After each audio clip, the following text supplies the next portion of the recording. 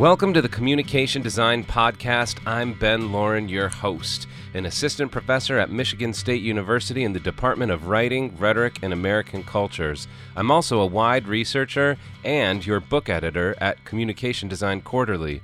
Today, we are joined by Lisa Welchman, author of Managing Chaos, Digital Governance by Design, out on Rosenfeld Books. So Lisa, how does Managing Chaos engage with communication design?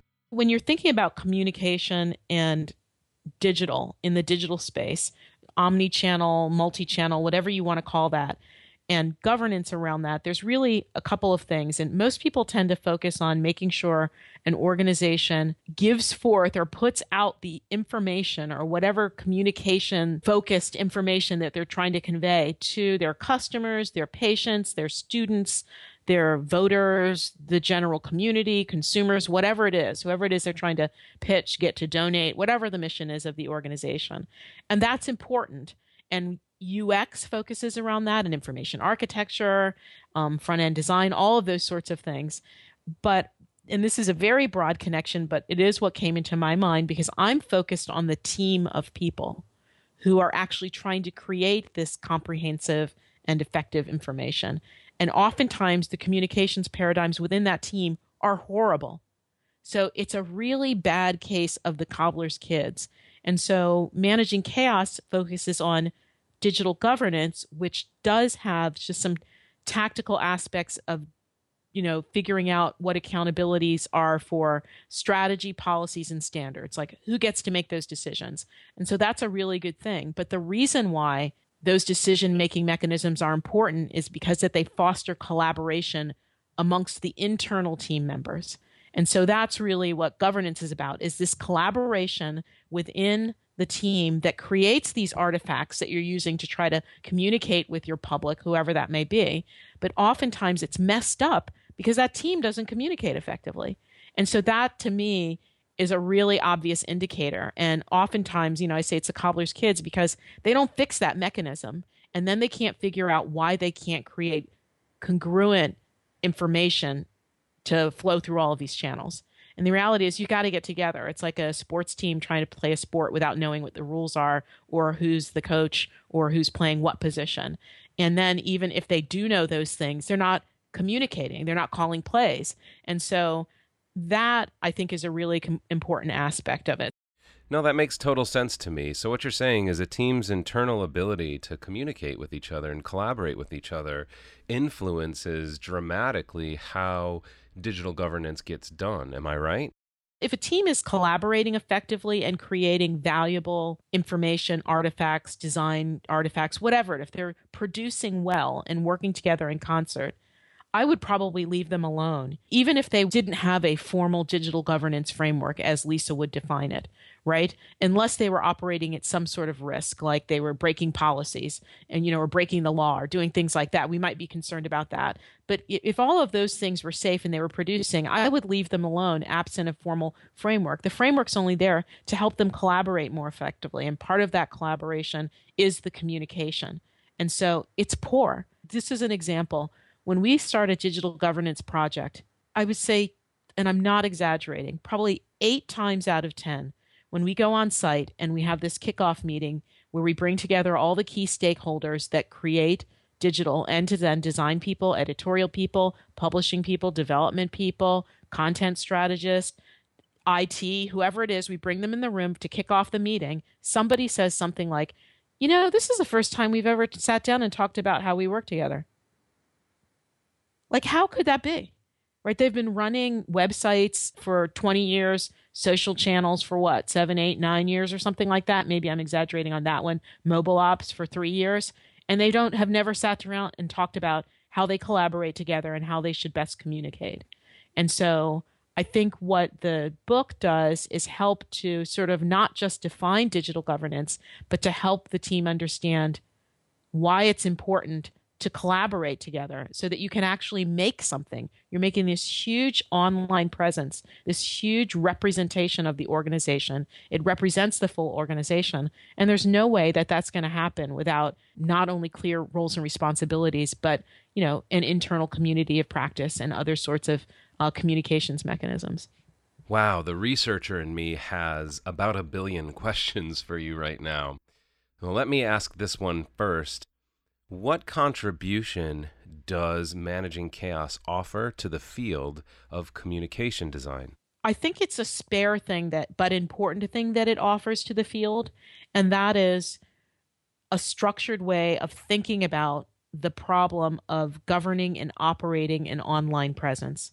And that's it, right? That's kind of full stop on that. And sort of the rationale and background to that answer is that when I work with teams, sometimes they have governance problems, which usually manifest as, for lack of a better word, fights, people arguing about who's allowed to do what, who's allowed to do this, that, or the other, who gets to decide the design of the homepage is a favorite, who gets to pick the CMS is another one, right? Who gets to decide what the content looks like or sounds like or voice and tone down different business lines and that sort of thing. And so they focus on those particular problems as if they're just sort of discrete, unique things or an individual person's issue inside the organization. And so they're unable to solve the problem because it's emotional. It's a human factor, right? They're angry. You're on my turf, those sorts of things. And so what managing chaos does is give you a lens to sort of look at the problem in a very, very dispassionate way. And from a research perspective, I think it can help to normalize the problem from organization to organization to organization. So is it a problem because you don't know who defines the strategy? How many organizations have that sort of problem versus, our CEO is completely disengaged because she's a jerk or they don't get digital. Like those are the sort of like weird answers that we get. And so what I'm hoping this will allow is sort of an objectification of the problem so that you can compare one organization to another, apples to apples, oranges to oranges, because otherwise you can't. I still get people saying, we're completely different than everybody else. And it's like, okay, yeah, when you get down to the tactics and the nuts and bolts of that person versus this person, or even your weird org structure or variety of other things, you are very different. You are very unique, but only in the way that human beings are unique and distinct from one another, but we're genetically very similar, right? So the governing framework is sort of like that genetic framework that we can use to compare one to another so that we can actually find out where there are true differences from an industry perspective. Maybe in the pharma industry, policy tends to work this way because it's heavily regulated. Well, isn't that interesting to compare policy in pharma versus policy in the financial sector, also heavily regulated, but very different? Right, and that makes total sense to me because it's going to be so nuanced as you enter different markets and different disciplines or fields across the world. So when you were looking to write this book, when you started writing this book, did you feel as if you were starting a conversation, continuing a conversation? Were there scholars that you looked to or other people in the field that you looked up to where you tried to build upon their work? I'm always wary about sort of claiming turf because I am not a believer in sort of like the sole inventor. Ideas come from a lot of different places. People have been talking about web governance for a long time.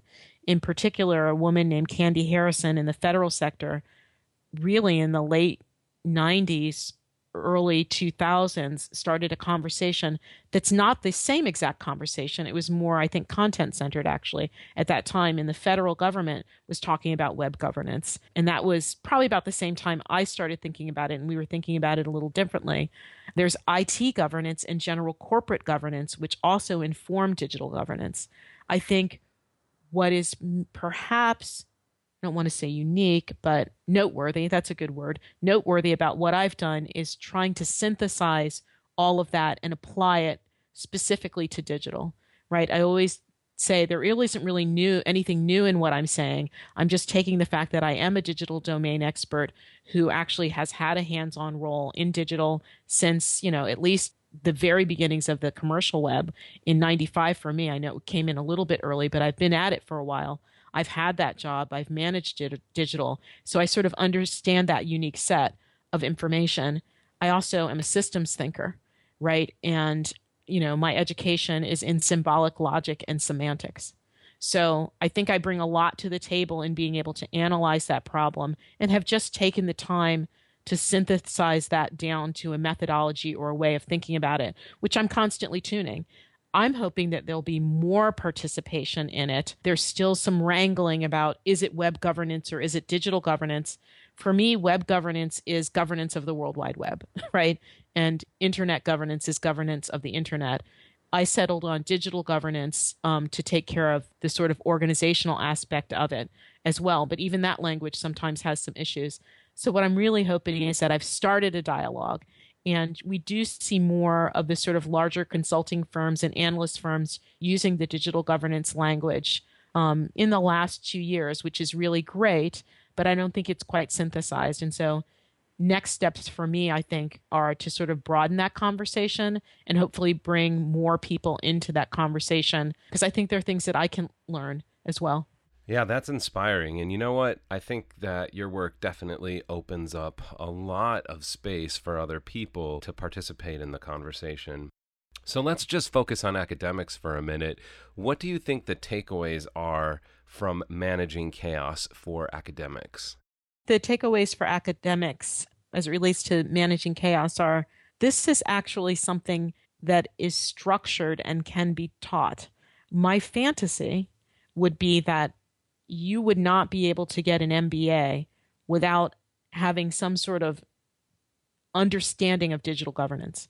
The idea that you could actually become an MBA and not comprehensively understand the operational and governing concerns around the digital space seems crazy in 2016, right? To me, that is something that's integral. And I know people think about digital space in MBA programs, but it's not a given, right? And so my hope would be that somebody would look at that and say, hey, this is something that we really need to run with. We need to think about curriculum around this more from a governing and management perspective, less so than, the e-commerce focus. There's sort of like a end of the pipeline piece that we see a lot. And I know there are schools that are teaching this, but it's not sort of a de facto piece of every single curriculum. So I think that's the piece for academics, which is to either integrate this when you're talking about general corporate governance. There are nuances to digital governance that impact IT governance and overall corporate governance, particularly in the policy arena. So I think there's a lot in there to think about.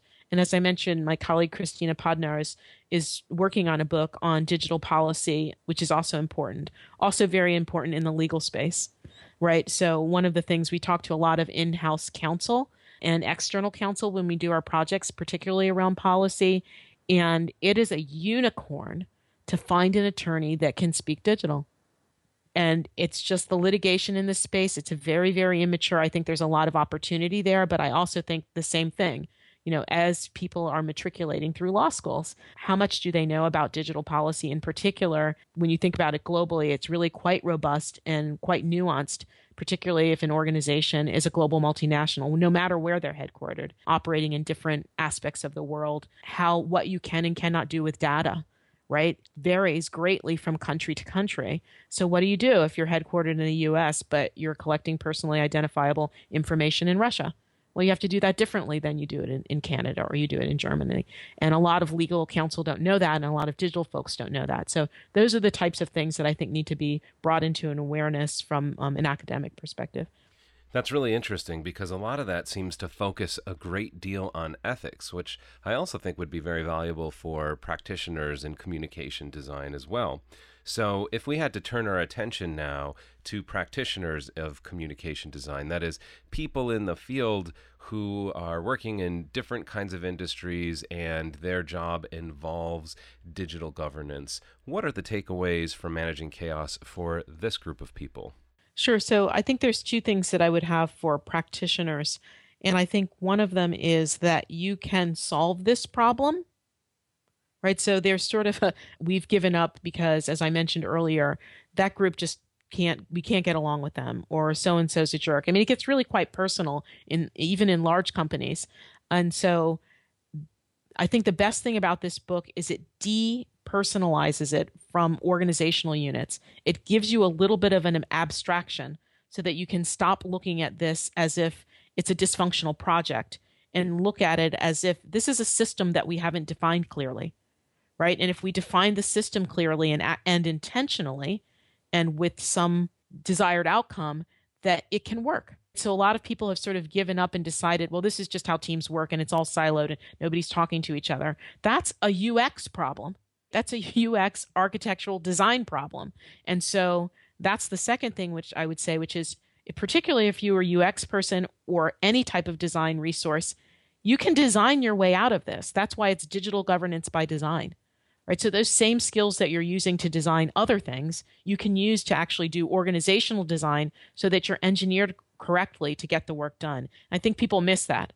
Right? They really miss that it's a design issue and it's a team design issue. It's change management. It's a lot of things that traditional digital practitioners often don't have the skills for, but oftentimes UXers do. And so, maybe you can't write your way out of it. Maybe you can't code your way out of it, but you can design your way out of it. You just have to turn that design skill back to the team. I see myself applying a lot of what you're talking about, even in my classroom, teaching things like project management or content strategy. Thank you so much for your time. I would like to ask you one last thing. Is there something that you want to tell us about the book? Any sort of final takeaway that you'd like to leave the Communication Design Podcast audience with?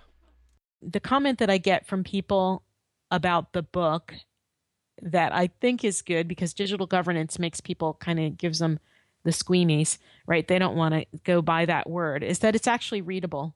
It's not a hard to read book. There are probably some aspects of it that are detailed, but I tried to be very story driven about it and accessible, because it's a problem that a lot of organizations have. And, I try to be sensible about it. I'm a very practical person. And so usually problems get solved in very practical ways at the end of the day. And there are a set of compromises that need to be made. And so I think that the book did a good job of sort of talking about it in real terms and not just sort of pie in the sky theories. And that's where we end our interview with Lisa Welchman, author of Managing Chaos, Digital Governance by Design, out now on Rosenfeld Books. If you haven't picked up a copy, I highly suggest you do as soon as you can. I'm Ben Lauren, your host, and this is the Communication Design Podcast. Thanks for listening.